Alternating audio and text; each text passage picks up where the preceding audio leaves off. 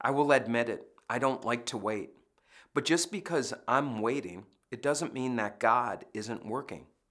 Imagine during these times of wait that God is building his kingdom, and don't waste the wait.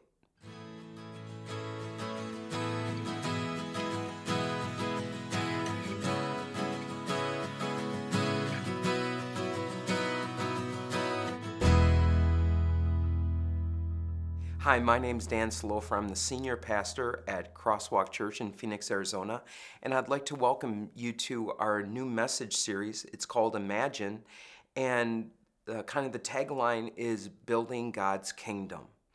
And specifically today, we're going to look at Psalm 130, and the theme is Don't Waste the Wait. Now, to set a little backdrop for this, our Imagine message series, if you've been around Crosswalk, you might know that Imagine is the name of our building initiative that we've been running. Now, the issue is that Imagine started in 2019, or was supposed to, and because of COVID and a number of different things and building costs, it's been delayed and delayed. And for that reason, it's a little, maybe it could be seen as disappointing. We were originally hoping to dedicate our building in Christmas of 2022, this year, and we have not even started building yet. And for that reason, as we look at this message series, it's going to be a year in now that we've gone into this initiative. And the messages that we're going to see are ones that apply specifically to Imagine and some of the things we're going through, but we're going to see that especially this building God's kingdom is something so much bigger than building a building, and it's something that God is doing constantly, even during this time where we are waiting and maybe progress isn't what we wanted it to be. So where I start today, Psalm 130, it's one of my favorite Psalms, and I hope it's one of your favorites as well. And I'm just going to read Psalm 130. Out of the depths I cry to you, Lord. Lord, hear my voice. Let your ears be attentive to my cry for mercy. If you, Lord, kept a record of sins, Lord, who could stand? But with you there is forgiveness, so that we can, with reverence, serve you. I wait for the Lord. My whole being waits, and in his word I put my hope. I wait for the Lord more than watchmen wait for the morning, more than watchmen wait for the morning. Israel, put your hope in the Lord, for with him is unfailing love, and with him is full redemption. He himself will redeem Israel from all their sins. And this is the word of the Lord. And now as we go back to this psalm and we take a look at it, we start with the first words, out of the depths I cry to you, Lord. Lord, hear my voice. Let your ears be attentive to my cry for mercy. The very first words, out of the depths, the picture that is given by the psalmist is literally, it means I'm drowning. Lord, I'm in over my head, and everything just seems to be coming down on top of me. And if we're honest, as I told you, we're talking about our Imagine building program. Delaying in a building does not really even count to me. I mean, as I look at this, that is not what makes me feel like I'm in over my head, especially as I do ministry and see people who have someone they love who's sick and maybe terminally ill. As they go through difficult times in their life, they're in over their heads. We use that terminology financially, where they're overwhelmed by debt, or overwhelmed by a problem, or overwhelmed by their job. Whatever it is. And so probably for you today, maybe the question is to ask yourself, what is it that makes me feel overwhelmed right now? That I am just feel like, Lord, I need hope because I can't do this by myself.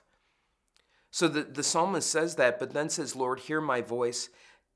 Let your ears be attentive to my cry for mercy. Let your ears be attentive to my voice and to my cry for mercy. Someone has asked me, people have asked me this a number of times, when I preach, when I'm in a church, do I notice babies crying, or does it bother me? And my answer to that, most often than not, is the only cries that would bother me would be my own children's crying. And the reason why is my ears, and moms know what this is like. You know what it's like to hear your own child crying. And you probably also know what it's like when it's a serious cry. The difference between just a little cry and something's wrong. And what this is saying, in those times when we are in over our head, when we cry to God, He knows us specifically because we are His children. And this is what is meant to be so comforting with this psalm, is that not only does God know, but God hears and God answers. Even at a time when we feel like He's waiting, when we're stuck in the middle of this, God knows and He answers our prayers. He knows our voice. He goes on. If you, Lord, kept a record of sins, Lord, who could stand? But with you there is forgiveness, so that we can with reverence serve you. Again, what I've found in ministry is very often when people are going through difficult times, it's not hard, it's not a stretch to say, I bet God is doing this for something I did. I did something in the past, and now it's time where God's coming and I'm being punished for something I did. And I just think of that. So many times people have said, well, the sin of my past continues to haunt me, and God is punishing me right now. And what the psalmist is saying is, Lord, if you kept a record of sins, if God did that, every one of us would have this happen.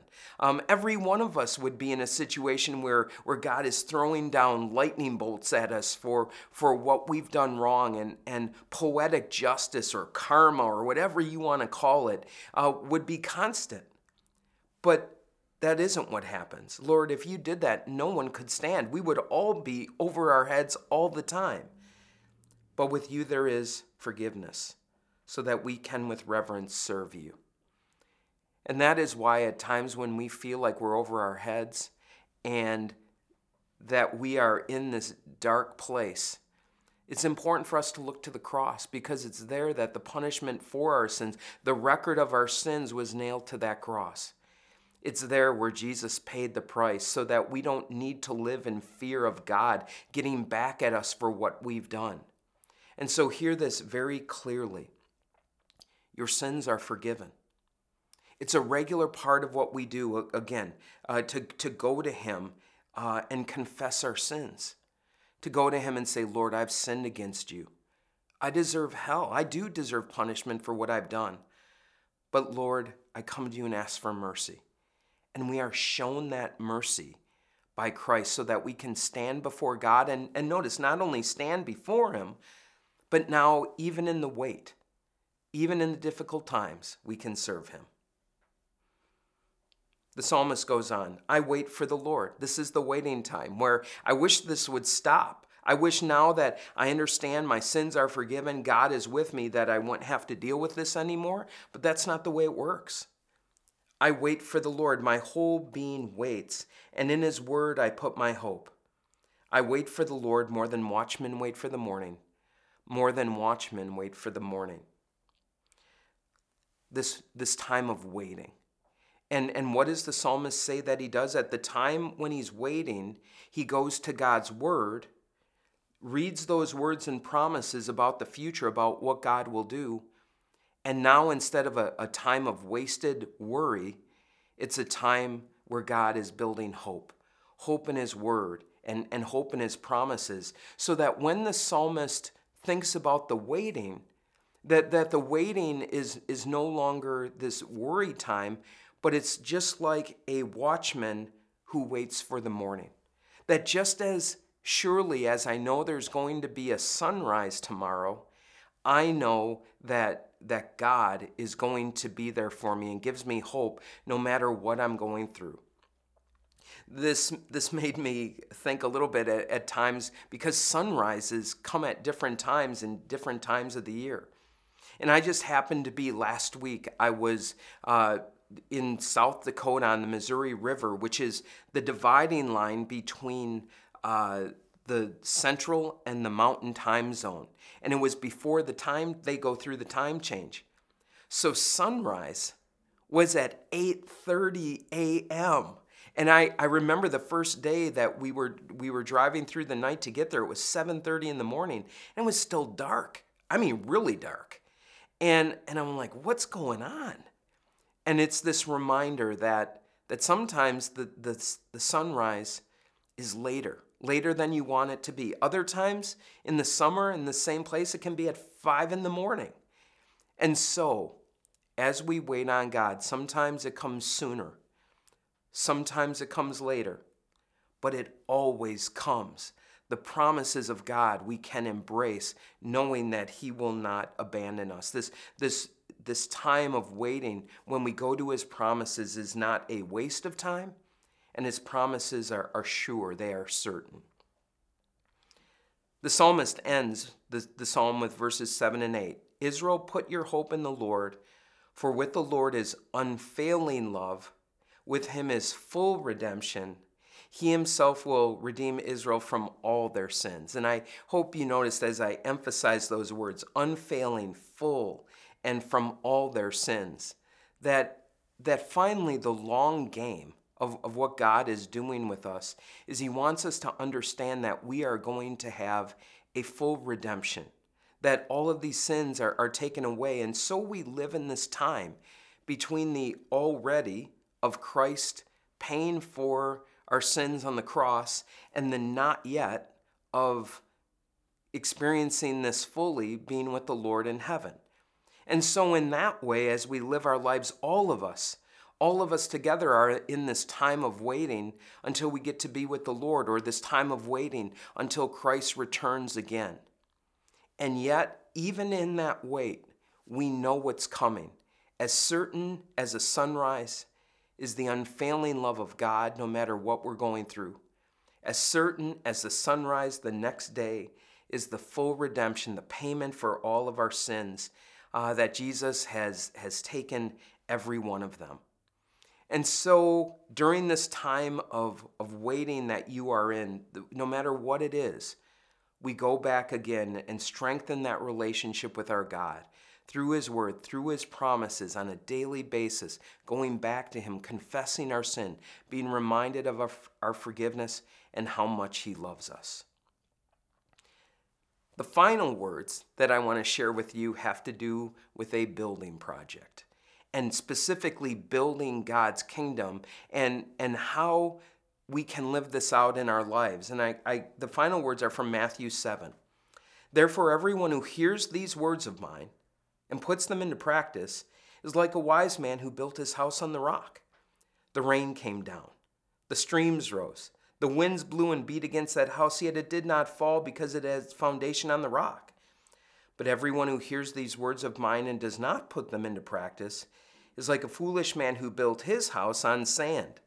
The rain came down, the streams rose, and the winds blew and beat against that house, and it fell with a great crash. And so I love it. I love this section with Psalm 130 because what it's saying is there are going to be times in our life when the rain does come down, when the streams do rise, and when the wind comes and beats against our house. And so, again, we already said, yeah, we get that we understand that there are times when we are in over our head. And what we do now is, if you're not in a time like that, is we prepare. And how do we prepare? By hearing God's word and putting into practice, that we learn and do. And that really, when you think about it, is what building God's kingdom is. That it's living our faith out and every day having that personal relationship with God that is evident in everything that we do. It's the Holy Spirit taking up residence inside of us. And so during this time period, we think that there are things that we need to get done that maybe we're waiting on, like a building project or whatever it is, and we're waiting to get that done. And what God is doing is using the wait to get us done. And that is why during this time period, specifically talking about our Imagine initiative, and specifically wanting to build a church building and wanting to have it done, thinking that we would be in it like a month from right now, and it not happening,